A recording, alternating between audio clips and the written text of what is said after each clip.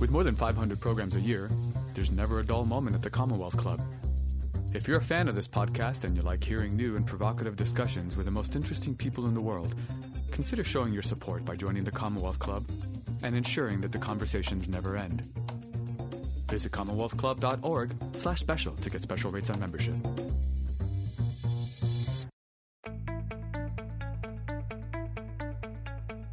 You're listening to the podcast for INFORUM, an innovation lab at the Commonwealth Club. Buy tickets to upcoming live events in San Francisco at inforumsf.org. Want even more INFORUM? Find us on Twitter, Facebook, and Instagram at INFORUMSF. Well, hello, everyone. I'm Lori Gottlieb. I am a psychotherapist, and I am the author of the book, Maybe You Should Talk to Someone, and I am also the co-host of the Dear Therapist podcast. Welcome to tonight's virtual program with INFORUM at the Commonwealth Club. I am so delighted to be here with Anna Sale, who, as you all know, is the host of the long-running and very popular WNYC podcast, Death, Sex, and Money. And I am so excited to chat tonight about her new book, which is called Let's Talk About Hard Things. Looks like this. So Anna, hi. Hi, Lori. I'm so excited to talk with you. So good to see you. I see that my book, Maybe You Should Talk to Someone, is in the background above your head. And it is called Maybe You Should Talk to Someone. And your book is called Let's Talk About Hard Things. So I think there's some overlap in terms of our how we're aligned in our interests. And we have some commonality in terms of both being authors and podcasters. And we are both we've both worked as journalists. And I think what that says about us is that we are people who are fascinated by stories and by what happens when we tell these stories and share these stories. Mm-hmm. And that's why I was absolutely riveted by your book.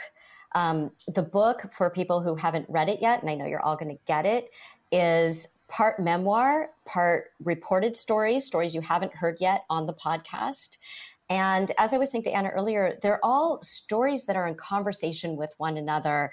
And I think that you will see yourself in every single story in this book, even if it doesn't fit into your exact situation. I think that's sort of the magic of telling these stories. And so it's probably no surprise that as a therapist, I'm drawn to talking about hard things, and I see the real value in it. And I wonder for you, Anna, how did you get interested in having these kinds of conversations? Did you grow up in a family where you had these kinds of open conversations, or where did it start for you? I think it started in my family, and I grew up in a family of 5 daughters. I'm one of 5. So there was a lot of talking and talking about feelings. And also I was the 4th of 5. So a lot of kind of like passing down the acquired wisdom that the older sisters had sort of collected and would give it to us, the younger sisters. And I think that made me really like to talk about this, but talk about feelings, life. But in a certain way, as a younger sibling, I think I had this misconception that you could sort of line up just the right guides and expertise and navigate around any sort of trouble. And that all kind of came crashing down for me when I was turning 30. My first marriage was sort of falling apart, and I didn't know why. I couldn't stop it from falling apart, even though I worked really hard at it. And so that sort of began this different way for thinking about hard things, as opposed to something to be solved and fixed, and looking for the sort of epoxy that was going to make it all stick together, and instead to just be sort of curious about hard stuff, and then want to tell stories from other people about what happened when things in their life fell apart and how they got through, and to share that more broadly. Because I certainly found when I was in a moment of my life when all of a sudden the roadmap, I didn't know which way to go next. It was really terrifying, and I needed company in that. And so that became sort of my journalistic interest, is how to make more stories about those kind of moments. Well, it's interesting because that is sort of the genesis of Death, Sex, and Money. But before that, you were a political reporter. Yeah. And even then, you were asking very personal questions in an arena where people didn't generally do that. You know, you would ask people like, well, tell me about your marriage, or tell me about your parents, or tell me about your children. What gave you the instinct to know that those were important parts of the story? Well, I think covering politics, I became really sort of allergic to the performance around a lot of kind of like, you know, any campaign will tell you that like the narrative of the family history and the family story and how they met and who their kids are, you know, that's all such a thing that they try to sell their candidates based on. But it's all very sort of manicured and just so, you know, and even not covering campaigns, just covering like political issues. There's so many words that politicians use or lobbyists use where you're like, you're using this euphemism for a thing that's like, you're not saying the thing, you know? So I really kind of became interested in like, okay, my job for my listeners, I was covering politics for public radio newsrooms, is to say the thing and tell people what's really going on. Like that is how I understood my job. It's for everybody else who's going about their daily lives. If I'm at the State House covering what happened that day, I'm going to say, here's what actually happened and why it matters, and not just parrot what the politicians, how they would spin it.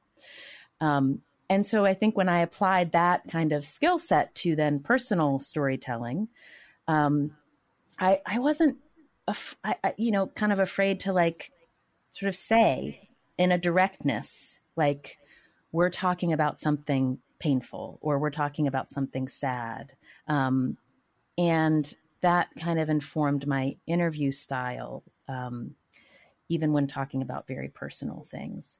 But I will say, when you are out covering an election campaign and you are talking to voters, all they want to tell you about is their personal business, because that is what is motivating them, whether they feel anxious about how things are going, whether they feel hopeful. And that is related to very personal things going on in their lives. Right. When you were doing that, though, I think the difference between that and the beginning, at least, of Death, Sex, and Money is that you were asking them personal questions about themselves. But when you started Death, Sex, and Money, you were at kind of a crisis point in your own life. Yes. And it almost felt like, I mean, I feel like the show has changed over the years. I feel like in the beginning, it was almost like you were asking for guidance, even though that wasn't really what the show was supposed to be. And that's why I think so many people were drawn to it, because we all want guidance and we all want to hear the real stories. We want to hear, how did other people get through this, or what happened when they were in this situation? Not because we would do the exact same thing, but because it helps us to think about it in a different way for what we might do in our own lives. Yeah. And I mean, when I started the show, to be clear, the facts of my life were I was divorced. I was like just kind of coming out of this questioning about, should I stay in journalism? Should I stay in New York City? I was dating this guy, this wildlife ecologist who was based in Wyoming. And like, what was that? What was the future of that? You know, I was kind of going through all of these big questions and then thinking, okay, if I do recommit, and for a long-term relationship with Arthur, who is now my husband, spoiler, if I do recommit, you know, I would ask couples early on, like, okay, do you have a joint bank account? Like, I just wanted to know the most mundane things, because I just wanted to know, how do you do this? Well, I'm so glad you brought up money, because I think so the book is divided into different sections. We've got death, sex, money, family, identity. And I think of all of those, the hardest one to talk about in our culture is money. And I see that as a therapist. Like, people will talk to you about anything, but the minute money comes up, even in therapy where it's this safe space to talk about anything, people are really reluctant. And even, you know, not just generally talking about money, but then also specifically numbers. Yeah. You know, people will not do that. And so it's interesting, because when I think about how you wrote in the book about your first marriage and how you had difficulty really having those hard conversations back then with each other, one of the things that seemed to be difficult for the two of you was this issue of money. And I say money meaning what it represented in terms of what you both wanted for your futures, what kind of life you both wanted. And money was kind of a stand-in for something. Yeah. So can you talk a little bit about how that played out in those conversations? Yeah. I mean, you very wisely said you weren't just arguing about your monthly budget. You were arguing about what money represented. I, at the time, didn't get that. I was like, why are we arguing about whether we should go out to dinner tonight? Like it was just this constant sort of battle. And it was because we were sort of evolving into having really different visions for how we wanted our lives to evolve. You know, when I married my first husband, we were both living in West Virginia where we both grew up. He was a civil rights lawyer. I was just starting in public radio. And then he'd always sort of been a creative person. And he decided he wanted to go to NYU film school, wanted to try to be a filmmaker. And we were married at the time. And I was, you know, when your husband says, this is my dream, I was like, okay, this is your dream. We are going to do this. All the while, all of my sort of like, stability, is this going to leave me behind? All these huge fears got activated. And I had trouble talking about them because I didn't want to be unsupportive. And so he did go to film school. He did get in. He did become a filmmaker. And while he was in film school, it just became, we didn't have the language for this until the very end, which was, I don't want what you want anymore. But before we got there, we battled about money. And so initially when our marriage was kind of falling apart, I thought like, are we going to get divorced over money? That seems so lame and just cliche. And like, but yes, we got divorced because of money, but in the money standing in for like the biggest things, which are like money is what your comfort, you know, what you think you're building, your comfort with risk, like what you want your life to look like. I knew, I was very clear. I wanted to have a house and a family, and he did not want that. But we couldn't say that big thing to each other for a long time. So we just battled about money. Right. And I think that the reason that people don't have the hard conversations is because they might reveal something that you don't want to face. Like maybe the two of you were not right for each other, given what you both wanted. Yeah, Lori, that's the hardest. That's what I love about you know, these conversations and why we need to have them is because people avoid the hard conversation thinking that that's going to keep them safe. But actually it just kind of kicks the can down the road until the thing explodes that they're not talking about. Yeah. And I think with money, you know, it's interesting because on your show, I've heard conversations about money between friends where, you know, like some people have different amounts of money and people don't want to talk about that. And some people have student loans and some people don't. And some people have family money and some people don't. And you know, in families, what do you do with siblings when you grew up in the same socioeconomic situation and then one sibling makes much more money later on in life and one doesn't? And of course in marriages. And so when you went on to marry Arthur, money came up again. And you went to couples therapy. I love therapy. That's an ongoing theme of the book. I can imagine. Yeah. You would be sort of the ideal therapy client, I think. I really try to be a good student. Yeah. Yeah.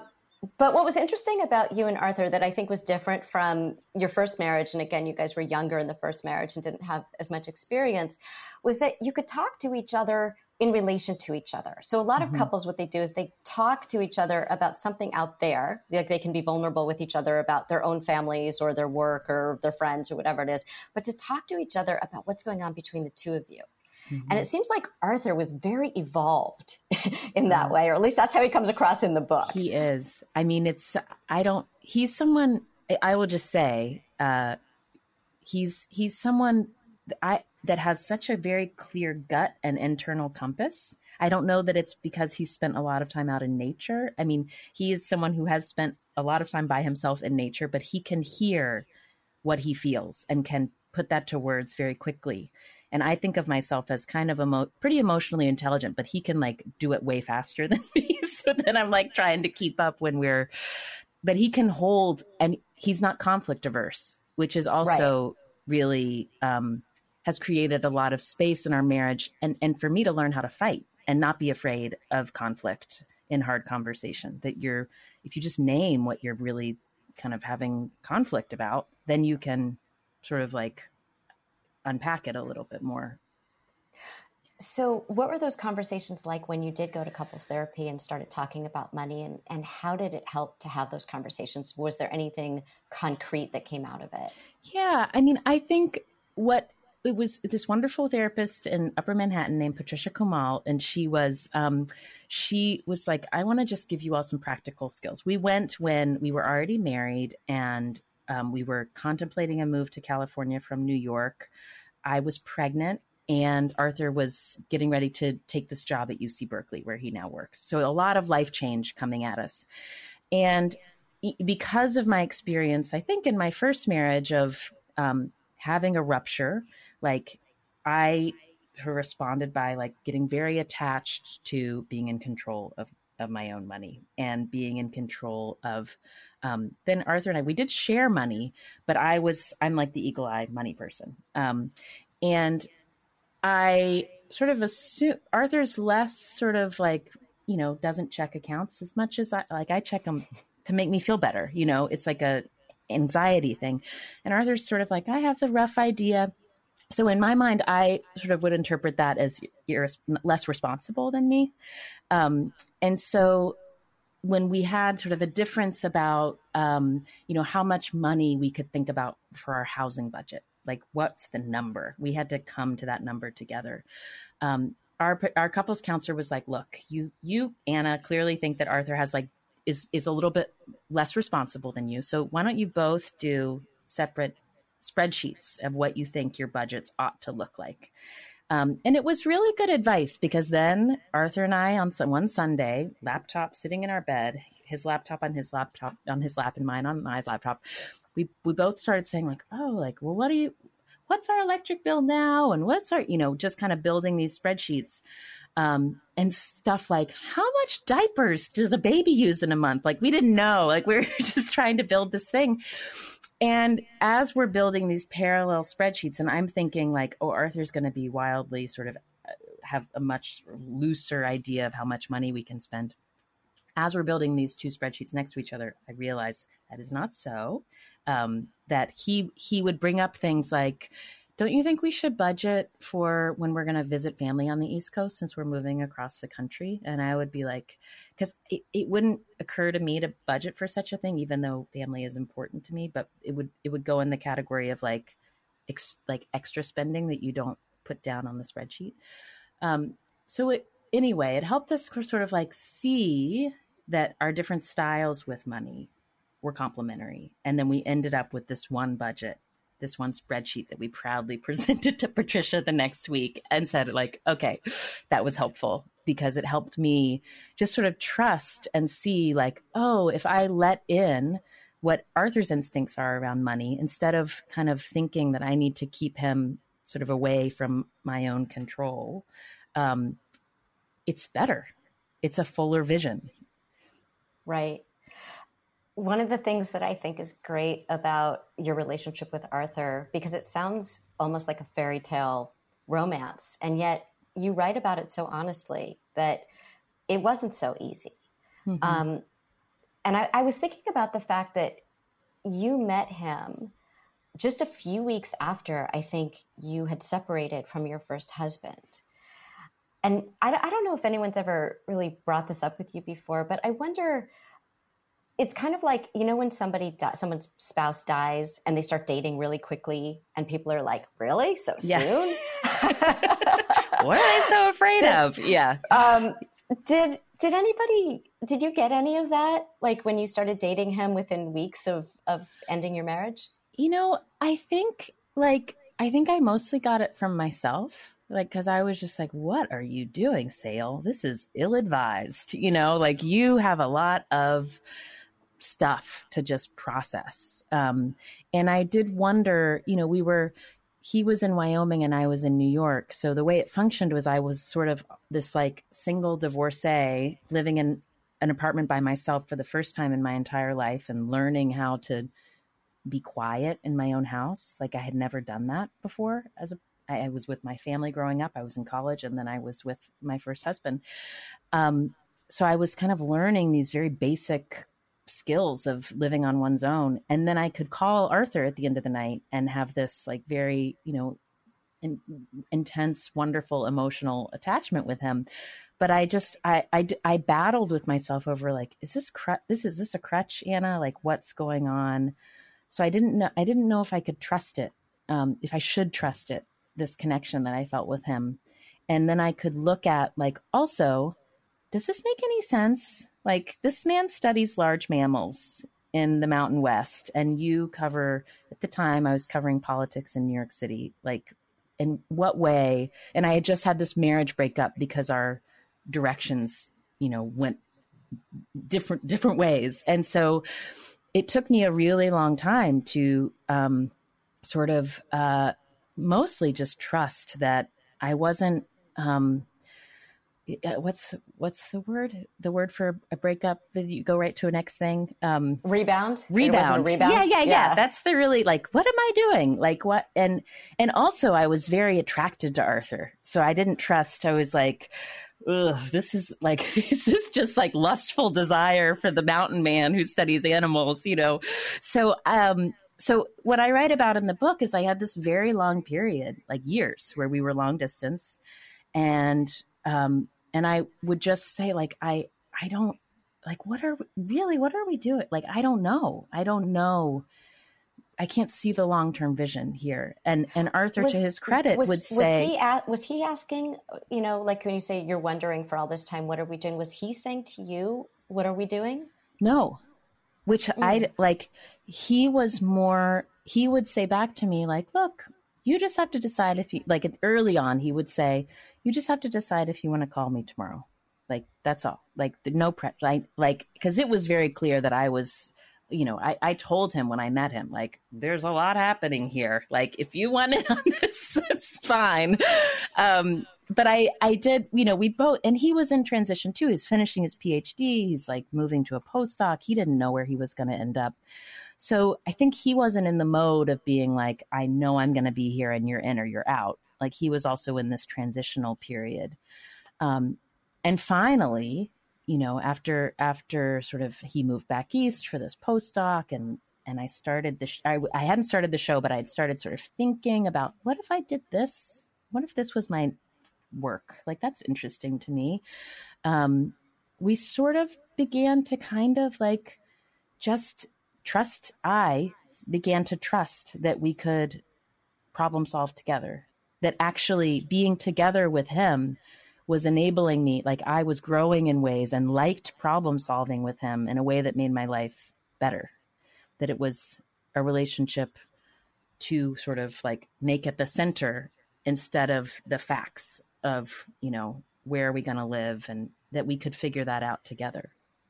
Yeah. There was this real sense, I think, of the two of you being a team, even through this uncertainty. Yeah. When I listen to your show, one of the things that I think about a lot is so many of your listeners talk about loneliness. Mm-hmm. They talk about being single. They talk about, the experience of not having someone.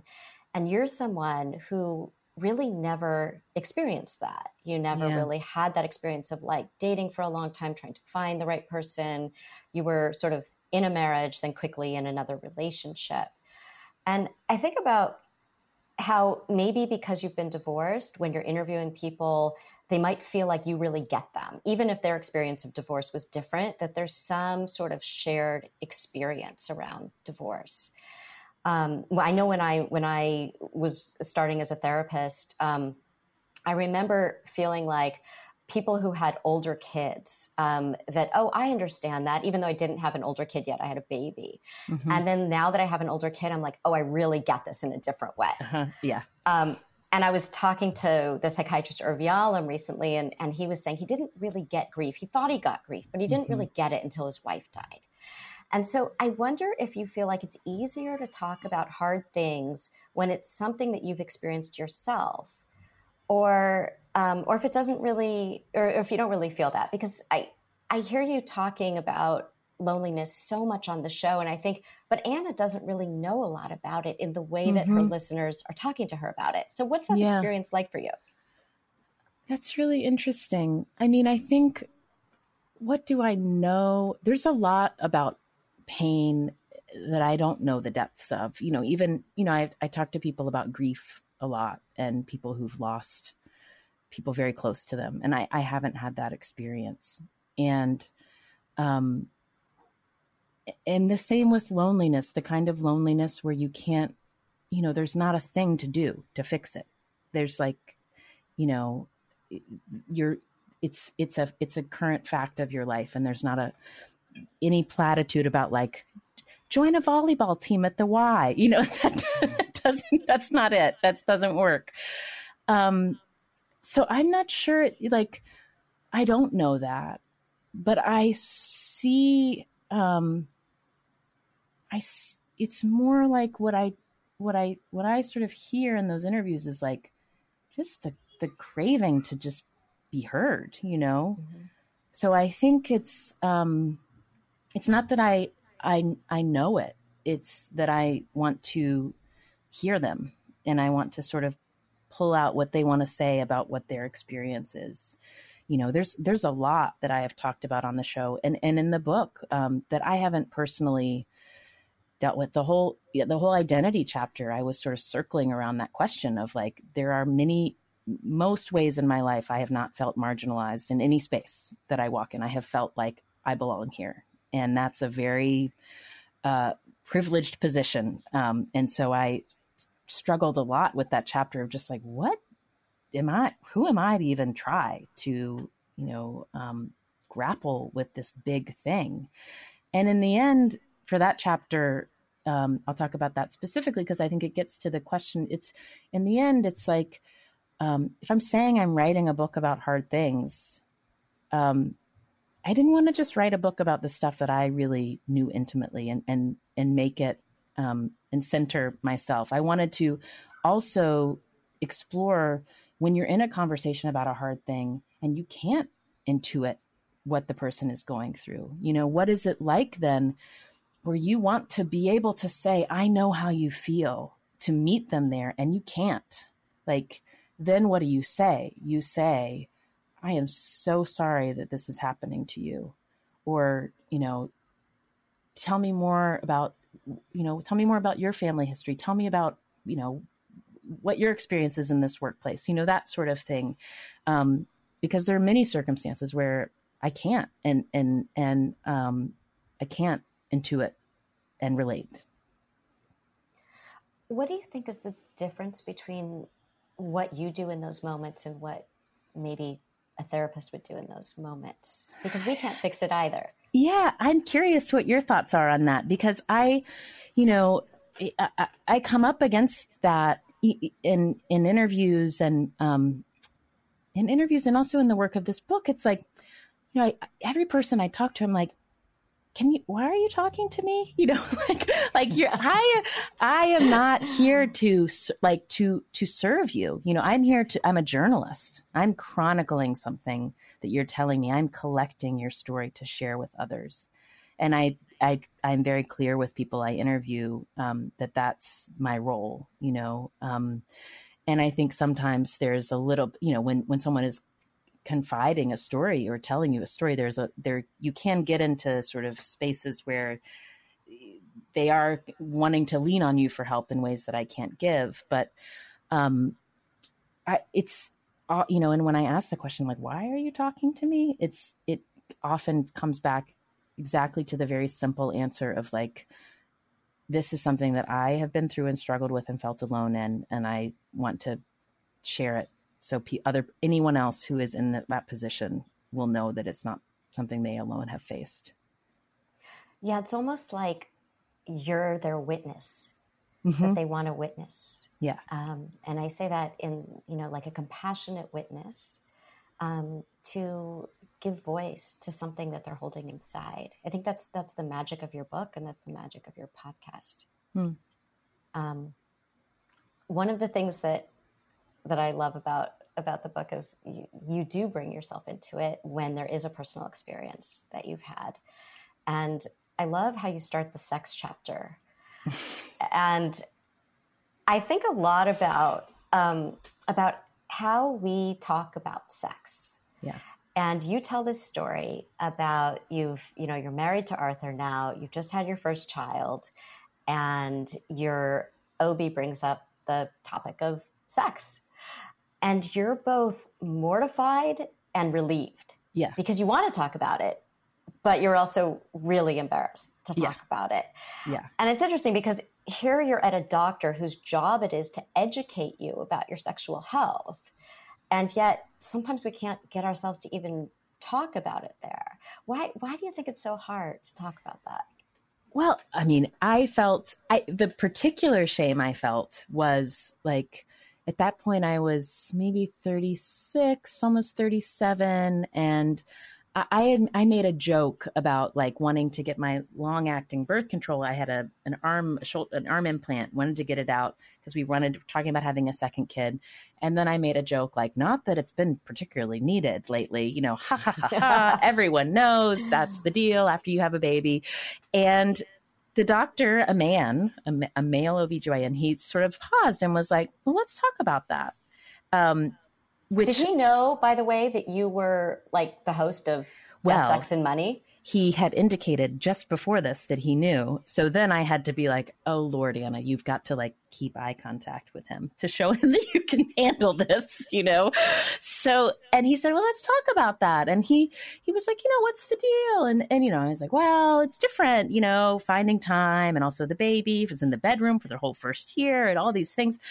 And then he was like, well, sometimes you can think about scheduling. I know that sounds very like clinical, but it can be a way to create an expectation of closeness. You can also like open up the conversation that sex can look a lot of different ways. It doesn't always have to be, that you are both finishing in a very spectacular fashion. You could just be holding each other. And it just sort of gave me like, I don't know, like I was embarrassed in particular, I think because I felt like such a cliche, like it's so strange with sex. Like you don't want to be too far out of the norm. And you also don't want to be like a married couple cliche, so, and then I went home and I said to Arthur, like, here's some things that we talked about. And the reason the doctor sort of led up to in the appointment, he said, I just want you to sort of think about this and maybe start having these conversations, because if you do start trying to get pregnant a second time, to go from sort of like less regular or rare sex to like, we want to get pregnant sex can just be a lot of pressure. And I thought that was just so loving of him to just be like, here's a way to just set yourselves up to not like have a really tough, miserable, emotionally draining process as you set out to get pregnant again. And it gave Arthur and me sort of a language of like, what's going on with you? What's going on with you? What do you want? And I could say, oh, can you just like hold me? Like just like a little bit more ease on these very sort of intimate, everyday ways we related to each other. I love that your OB did that, because so many times I'll see couples in couples therapy and they have never really talked about sex with each other, and no one has given them the language or given them a little bit of a roadmap like your OB did. And so I think that's so important to have those roadmaps. And I was thinking about when you talk about death in the book and roadmaps, you say that, there used to be a way that people would have sort of a ritual in place to manage, however we communicate around death. And it would be like people come over and they leave food and all of those rituals that happen around death. And I sort of saw it differently. I thought, isn't that kind of avoiding talking about it? That I think we used to have the rituals so that we wouldn't really have to talk about it. But now we do talk about it. And there's this great story in the book where you're talking to Ann Simpson, who is, I would say, I don't know if I'm overreaching by saying she's responsible for your marriage with Arthur, but she's certainly she can take a big large player credit. in it. Yeah. then you find out that she's ill, and you have this really open, beautiful conversation with her that's in the book. Yeah. And then you talk to her daughter, Shelley, and her daughter pivots. She goes, you start talking to her about her mother's illness and death, and she just doesn't want to do that. And so she starts talking about a friend's illness and death. And I wonder what you do in those situations. As a therapist, I'm all over that. Right? Like, I'm all over the pivot. I want to know, sort of what happened there, and where did you go, and why is this hard to talk about? Tell me about your experience when that happens. Well, I'll sort of give you sort of background before and after that moment. So Ann Simpson, she's the wife of Al Simpson. If you haven't heard the episode of my show, Arthur and I did have like a total rupture breakup. And through a weird series of events, he ended up asking former Wyoming Senator Alan Simpson to call me on his behalf. And Al Simpson called, and his wife of nearly 60 years was kind of in the background. I did not know either of them. And Anne was sort of shouting in the background. And I said, well, Al, what does Anne think I should do? And she gets on the phone. And it's a wild story, but long story short, they became some of our closest friends when they were in their mid-80s. And I love Ann Simpson. I think she's an incredible woman. A quote from her is at the very beginning of my book, openness creates openness. Like, she is a woman who holds herself with such pride and dignity, and also is not afraid to tell you what she's been through and tell you what her family has gone through. And she told me about the couples counseling that she and Al had to go through their church, and all the ways that they had learned how to grow together as a couple. And I just love her tremendously. And when I interviewed her about, when you become so close to someone in their mid-80s, for me, like in the back of my head was like, I don't want to lose this. And what do I need to say to make sure she knows how meaningful this relationship is to me, how much I love her? Like, in a way that was like, I just was so anxious about losing her. And of course, there's no not losing her. At some point she will die, I will die, we all will die. So we talked about that, and I interviewed her for the book. And then I talked to her adult daughter, and I said, I just had this incredible conversation with your mom. And she said, blah. She's like, I can't talk about my parents dying. And then she told me about this funeral, and we were sitting at lunch over salads. So I didn't say, what's going on there, in the moment. But what's been really cool is in the writing of the book and sharing the pages with the people who are in my life, before the book has come out, it's become the conversation has continued. I've kept talking with Sue about what it's like as her parents are declining. And that's not where it ended. Us talking about it, she's talked about it with her family. We've talked about it since the book came out. And you sort of see how once you sort of open this conversation, it's allowed everybody to kind of be like, this at some point they will die, and I love them so much, and I will miss them so much, and that's sort of where it is now. But yeah, in that moment over salads, she didn't want to talk about it. Did it make you think at all about your own family and what it would be like to lose your own parents? Oh, yeah. I think that's probably why the like worry about losing my friends in their 80s was so acute, because it was like my first really having to grapple with the passage of time and what happens to people you love with the passage of time. And so I had this impulse to like, if I can talk about it with Anne, I can stop it from feeling so scary, which is not true. Maybe it doesn't feel as scary now, but it somehow, I just wanted it not to be so, and I think in talking about it, I know now that there's no doubt that she knows how much I love her, how much she's impacted my life, and how for the rest of my days, I will be grateful for our friendship. One of the beautiful things that you write about family in the book is you say that family relationships are the longest of our lives, but also the most resistant to change. Yeah. Yeah. And then you tell this great story about, I think their names are Pam and George in the book, because sometimes they do change, and sometimes we change when we least expect it. Can you talk a little bit about Pam and George? I just love Pam and George. Since this is a Bay Area audience, primarily Pam is based in San Francisco. She's a life coach. Her name is Pam Daglian. And I originally found her because I was kind of looking for, I wanted to hear stories about really big political differences in a family, and to know success stories and not success stories of how they had talked about it. And Pam said, "Oh, let me tell you about my relationship with George, who's my stepfather." And her mother had gotten together with George after it was just Pam and her mom. And Pam was almost like adolescent when they got together. So kind of immediately didn't like George because he was coming in on her relationship with her mom. And then her mom started going to George's church.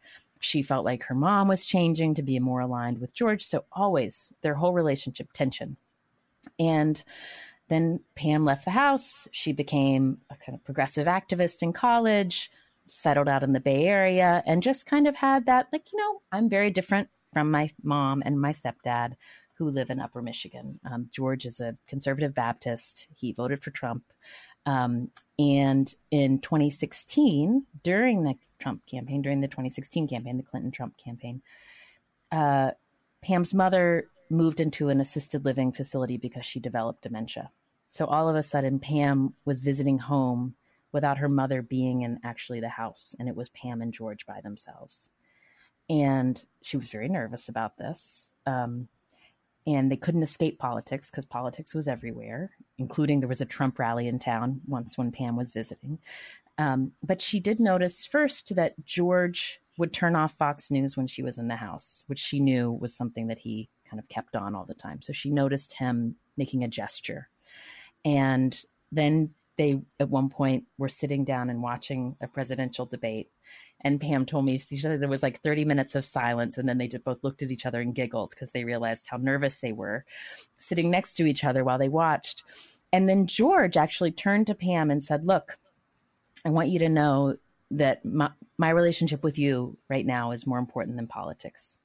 And she said it back to him. She said, "Okay, like, we're going to protect this relationship and we're not going to fight about politics." And once they sort of set up that expectation for how they were going to talk and relate to one another, it actually enabled them to talk about politics. Like, they could be sort of curious about each other's differences, and kind of like openly disagree, but it wasn't going to be a thing. They just kind of kept going back to that they needed each other right now. They were both grieving the loss of this woman that they loved. And it really enabled them to have a relationship for the first time, and that they'd been in each other's lives. And they continue to have a relationship. Pam's mother passed away last summer during COVID. But it's been really fun. And that's another instance. I just talked to George last week, and I talked to Pam last week, and George, was very excited to have the book and asked for a signed copy. And, they figured out how to allow space for their differences inside their family relationship. I'm wondering how your family feels about everything that you reveal, whether it's on the show, but mostly in your book, which is much more personal. Mm-hmm. And by family, I mean, how does Arthur feel about it? How do your parents and your many sisters feel about it? What has it been like to put this book out there for you? I mean, it's been one of the coolest things about it. I mean, with Arthur, with everyone in my life, I shared pages as I was working on it, which was a whole growth process in itself to say, like, Arthur's like, "What happened?" And I'm like, "You don't remember this?" And that's what I'm so curious about that, because I'm when I was asking what they thought about it, did they have a different perspective on, your telling of these stories? Well, there's a difference between Arthur and my family of origin. Like with Arthur, he kind of took the position of like, look, like, he would look at it, he would say, oh, whoa, you're really talking about how you thought I was hot and like lustful for me. I'm like, yep. Is that okay? He's like, well, that's okay. Like he was just sort of like, if it's true, it's fine. Like, it's fine. And was very supportive and sort of was also a very helpful editor through the whole process, which I thank him very much for. With my family of origin, it was more complicated because part of what I write about in my family chapter is, in my family, I have 5 sisters, as I said. My 2 older sisters are from my dad's first marriage. And so they're my half sisters, but we always called them sisters. That's just the language I used growing up. And part of what I write about is like, what it's been like as a child growing into an adult to really realize like, oh, these people in my family have had really different experiences of family in our family. I didn't have my parents split up. My mom, before she was my mom, she was my older sister's stepmom, kind of suddenly, because my parents got together quickly and married. And it's kind of in the late 70s when everybody was just like, we don't know how to get divorced and remarried. It just all happened really fast. And so that was like, that's sort of the message of that section of the book is when when you're kind of like having a difficulty sort of understanding maybe a family member's narrative of what their relationship is to another family member, to just kind of lean into like, wait, can you tell me what that was like for you? Can you tell me that story again? Like, what was it like? Because again, it's just this very easy way to be reminded that all of our families are made up of individuals who have very particular points of view and experiences. And also for me, like this first times I heard these family stories about, my parents getting together and marrying and, my older sisters, they're always part of my life. But you hear a child's version when you're hearing these family stories. You're not hearing what was hard and messy and difficult. And so I really started having those conversations when I got divorced with my dad, with my mom, talked to my sisters about their experience being kids of divorce. And yeah, so I think that certainly if they were each writing books, they would be very different narratives. And that's kind of the point of what I try to explore. Like, that's all happening all at once in this one thing that we call family, all of these different versions of what our relationships are to one another. Yeah, I find that so interesting because, the child's version for you was, this is so exciting. Look at this wedding. And for them, it was like, wait a minute, these, they're getting a whole new family and maybe they don't want that. And yeah. Does your family ever sort of tease you for being known very publicly as this expert communicator? Oh yeah. And maybe when there are fall times short, when you might have difficulty. They tell me. Yes. Do they? Does that happen? Yeah. I mean, it's sort of, sometimes it's spoken and it's also unspoken, and I think it's fair, as, it's different having hard conversations at work for me when I'm in control and I'm, able to edit afterwards. And I don't, the stakes are so different when you're talking to somebody you're not related to or don't love. I get much more emotional and reactive and defensive and the whole much broader range of reactions when I'm having hard conversations in real life. So you just have to own it. You have to be like, yep, I'm really trying to be my best Anna Sales self, but like, she's not here right now. she's having a hard time busting through. Yeah. Right. We're going to get to audience questions in just a minute. I have one last question for you because I love the end of the book. I was so moved. I cried both times that I read it at the end. And it's where you go back and you interview your first husband. And this whole book is about the power of having hard conversations. And what happens there is that you found that having that conversation didn't really add anything to your understanding of what had happened between the two of you, that nothing you said really moved the story forward in any way. And it really spoke about the limitations that sometimes the conversation teaches you that there really isn't anything more to talk about. Yeah. And sort of the limitations of that. Yeah. What was it like for you to go back and, it's one thing to live the experiences and it's another thing to write about them many years later. So there was this sort of closure, I think, in talking to him at the end of the book, but for the reader. But what was it like for you to write about these experiences that happened a while ago? Did you see them differently? Yeah. I mean, I would love to talk with you since this is something we have both done. Just like what it's like. I found, I like as a narrative, as a journalist, when I sat down with my ex-husband, and he graciously agreed to do this and let me ask him questions about the end of our marriage years later. I found the interview sort of unsatisfying. Like that was the first feeling I had afterwards. Like, I didn't learn anything new. Like I thought, and that's why I sort of like pursued it. I wanted to really hold myself accountable for like, what did I miss? What did I not hear from him at the time that might have made, I don't know, just the divorcing is coming. It's just always so messy because you're trying to fix it until all of a sudden you accept that you're not going to fix it. And that is what the conversation ended up being, was like, we got to sort of compare notes about our memories, and, they were very similar to how I had remembered them before we talked.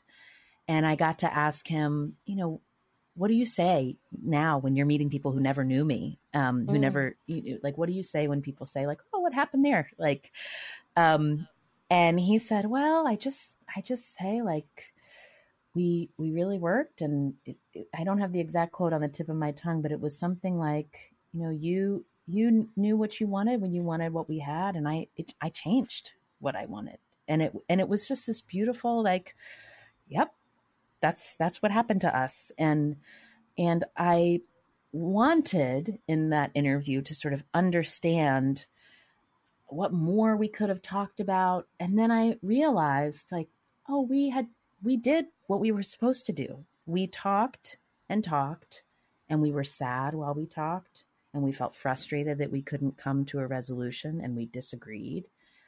And then we realized there was nothing more to talk about. We realized that we had enough hard conversations to have learned the information that we needed, which was our marriage didn't make sense anymore. And I think that's really critical for going into a hard conversation. As you said, like we avoid these conversations because we don't want to face what we might be forced to face, Right. Sometimes the hard conversations are the end of the conversation. Yeah. Yeah. But I don't know if most people have this way of thinking, but for so long, another really painful part of my divorce was I felt failure. I felt like I ought to have been able to use conversation to not end up in that place. And I don't think that anymore. I think that we used conversation to realize what we needed to do. Was it having this conversation with him that made you feel differently about it, or had you come to that conclusion before then? I mean, it's complicated because by that time when I was interviewing him, I had met Arthur. I had had my first baby. So I wasn't longing for this other version of my life. I was very much in a different place. But I wondered, I was sort of like asking these questions on behalf of my 30-year-old self, who had a hard time integrating how I could tell myself, you are someone who works hard and on relationships, who believes in family, who keeps your commitments, and then to have a marriage fall apart. And so I think I was sort of wanting to just understand a little bit more about, had I missed something? But in fact, I hadn't. I hadn't missed anything. Yeah. And that was both sort of sad and liberating. Yeah. I love the end of the book. Thank you. I want to get to the audience questions because we have a bunch. And the first question is, any advice for how to listen when someone is trying to talk to you about the hard things? And then someone commented to this, defensiveness is so often an issue. How can we navigate that dance? So it depends. I mean, the hardest, I think, when someone is trying to talk to you about a hard thing and it's directed at you or something that you have done, they are saying, this is something you're doing that's causing me upset, pain, etc. It's very easy to think like, your version of facts are not right. I did this for these reasons and I'm going to tell you why. I really try and don't always succeed, but I think when you're in a hard conversation, I really try to pay attention to the pacing. So it's just like such a simple thing, the pacing of how quickly I'm responding, how I'm listening. And because once you pay attention to the pacing and try to keep it slow, there's more space to be curious, to make sure you're hearing what this person is trying to communicate to you. There's another way that some listening is challenging when someone is bringing you hard information. And that is if it's something that you can't fix, or it's something that you're not in a place that is you're healthy for you to really listen to. Maybe it's something that's very painful or bringing up traumatic things for you. And in cases like that, I think it's perfectly okay to say like, I'm realizing like I'm having a hard time having this conversation right now. Like it's bringing up, it's either like, today's not a good day for me to have this conversation. Or to just kind of like ask for a little more space, or like, I wish I could tell you how to make this better, but I can't. And I think that's, again, the thing that's so hard is like, but also, as you said, like liberating when you realize your role in a hard conversation isn't to fix these hard things. It's to sort of help people recognize like, this is what's hard about death, that loss is final. That's what we're grieving. This person is not coming back. And also that's going to happen for each of us. There's no fixing that. That's what is hard, but that's not your role. You don't have to fix that in the hard conversation, for example. Yeah, I think that those conversations are maybe easier to navigate than the ones that I think they're referring also to conversations where the conversation is about you. Yeah. Right. Yeah. Because they were talking about defensiveness and, I have lots of thoughts about that as a therapist, but I'm really curious because I think you're so wise in terms of how you talk about these conversations. Do you have any advice for this person about what happens when someone's bringing up something about something going on between the two of you and you're feeling defensive? I think, to sort of turn your shoulders towards the person, try to hear them. And then if you do notice yourself becoming defensive or hearing, collecting responses that you want to make sure that you say out very quickly, like to say like, wow, this is the reaction I'm having to this. This is hard for me to hear. Like even just kind of saying that instead of just kind of battling over facts or whose version is more correct, to share like, oh, now this is the experience I'm having in this conversation. Like I hear what you're saying here. This is making me feel like you're not seeing X, Y, and Z. Let's talk about that. To just narrate out loud to the extent that you can when you are feeling defensive instead of just being defensive. Right. Just sort of, I think it's important because people will just act defensively without saying, here's what's going on for me, and I'm not able to take this in right now. Yeah, I do that. I act defensively before I say that. Yeah. I've really tried to practice this practice. Yeah. Yeah. That is sort of the bulk of what happens in couples therapy is, learning how to listen. And it's such a skill. And it's so important for all of our relationships to really understand what it means to listen to another person and to be present with them, even as you're getting activated in different ways. Mm-hmm. There's a question here. There's so many good questions, so I'm kind of a little bit rushing through, but This one says, it's directed at me, but I want to direct it toward you, Anna. It says, you mentioned earlier in the conversation about how even your clients can't talk to you about money. A question for you both. In all of your work, have you ever learned why money is impossible to talk about, even in the safest of spaces? And I would just start that, and then I'm going to hand it to you, Anna, by saying that money represents so many things. It represents success or failure or worth or lack of worth or shame or possibility or baggage or whatever it says about you and who you are as a person. And so I think that, even when you think, and it represents love sometimes, when, you think about like siblings fighting over how the parents will maybe give a certain amount of money to one of the siblings who is struggling more, and the other sibling who doesn't need the money at all is really upset about this, even though it makes sense that the parents are doing that, but it feels to the other sibling like, well, why are you giving more love to that sibling? Yeah. So I think that there's something about what it says about not only what we do, but and ambition and power and control and all of that, but who we are. Yeah. But I'd be curious to hear what you have to say about that. Yeah. I mean, I would agree with everything you just said. I have a line in the book from a financial therapist named Amanda Clayman, and she just says, like, money is a symbol and a tool. It's these two things, and we don't always differentiate how we're talking about it.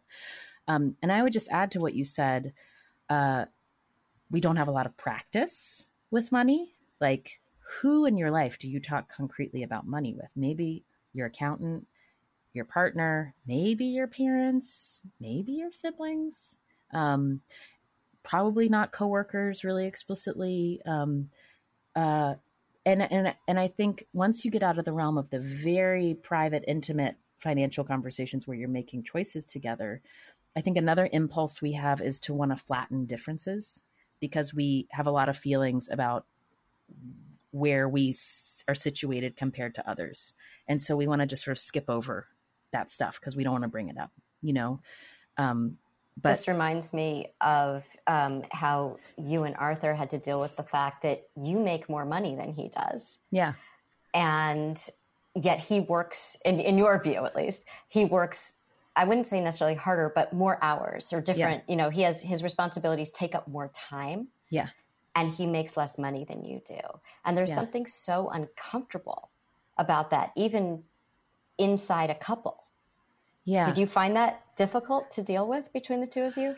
Well, it's funny. I've been asked about that sentence in the book, like, whoa, was he okay with that? And I was like, yeah, I don't know. It's just like a fact. Like, I've always made more money than him, but I think it's not just a fact. Well, I know it's not. And I think it's a little complicated too, that it comes out, it can show up in things like when we're having to negotiate, like if we both have work we need to do on a weekend and we both have the two kids we need to take care of, like, how do we make time for each other? And is there like a sub conversation to the one we're actually having about whose work has more value, and so all of that stuff, like, I just, I think, that in our relationship now, it's more, my job is different than his in that, like, he has many more people who have demands on his time. So he has more constituencies that he's serving.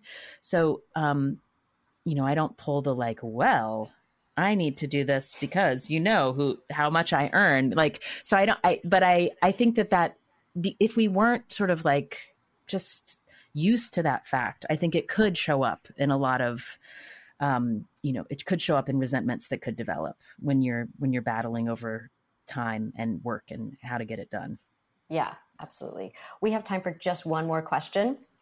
And here's the question. It says, Lori and Anna, have you ever been gutted by any of the hard topics people discuss with you? Of course. Yeah.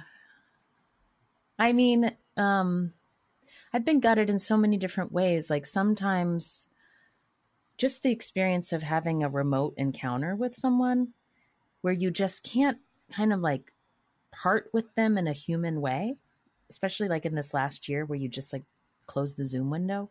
That's gutting in a certain way. And it's, I have, you have the inclination to want to fix, to offer a solution. And I think, especially when you're talking to someone who you have a real fondness for, and you hear what they're struggling with, and you want to be able to tell them the thing, like, oh, I wonder if this would help, and you can't do that most of the time in some of the hard stuff that I talk about on the show. There's not a thing to do that will alleviate it. I think your show does that, though, because, when I see couples, I remember I once saw this couple who said, she said to her husband, you know what 3 words mean the most to me? And he said, I love you. And she said, no, I understand you. Mm-hmm. And I think that's what your book and your podcast do for people, is it helps us to feel understood. So I want to end this with, it's a tradition here to ask the following question of all of the speakers. That would be you, Anna. What is your 60-second idea to change the world? I mean, I think it's on that very theme. Like, if you carry with you this very elemental truth, which is, I want to be seen and understood, and I know everyone I encounter wants to be seen and understood, it's not going to make very real differences go away, very real differences in values, choices. But if you go into the spirit of any encounter with that idea of, like, how can I see this person and try to be seen? I really do feel, particularly now, that if more of us move through the world with that spirit, things would be better than they are right now. Things are not good in our ability to feel trust, to feel relationship with our fellow neighbors, citizens, community members, Americans. And that is one small way, by just really trying to be intentional about how you move through the world and how you have these micro encounters with everyone. I think that would change the world. It wouldn't fix the world, but it would change it for the better. And I think we're starting to do that. We're starting, just the very beginning. Yeah. Well, Anna, I want to thank you for being so open with us tonight. I asked you a lot of really personal questions, and I think it's one thing to write about them, and it's another thing to sit there in front of an audience and talk about them. So I want to thank you for doing that. I only could see you in the Zoom, and you are very easy to share with and confide in. So. Well, thank you. Sitting here with my earbuds. I don't normally do that in therapy, have the earbuds. And I want to thank everybody for joining InfoForum at the Commonwealth Club. Don't forget, everybody, I'm going to hold it up one more time because I love the beautiful cover and you all have to read it. Don't forget to get a copy of Anna's book. I hope it's on there we go. It's called Let's Talk About Hard Things. And as always, keep listening to her podcast, Death, Sex, and Money. And if you would like to watch more virtual programs or support the Commonwealth Club's efforts in making virtual programming like tonight available, please visit commonwealthclub.org/online. I'm Lori Gottlieb, and thank you all for being here, and have a great night. You've been listening to a podcast of INFORUM, an innovation lab at the Commonwealth Club. Support our podcast and find out about upcoming live events in San Francisco at inforumsf.org.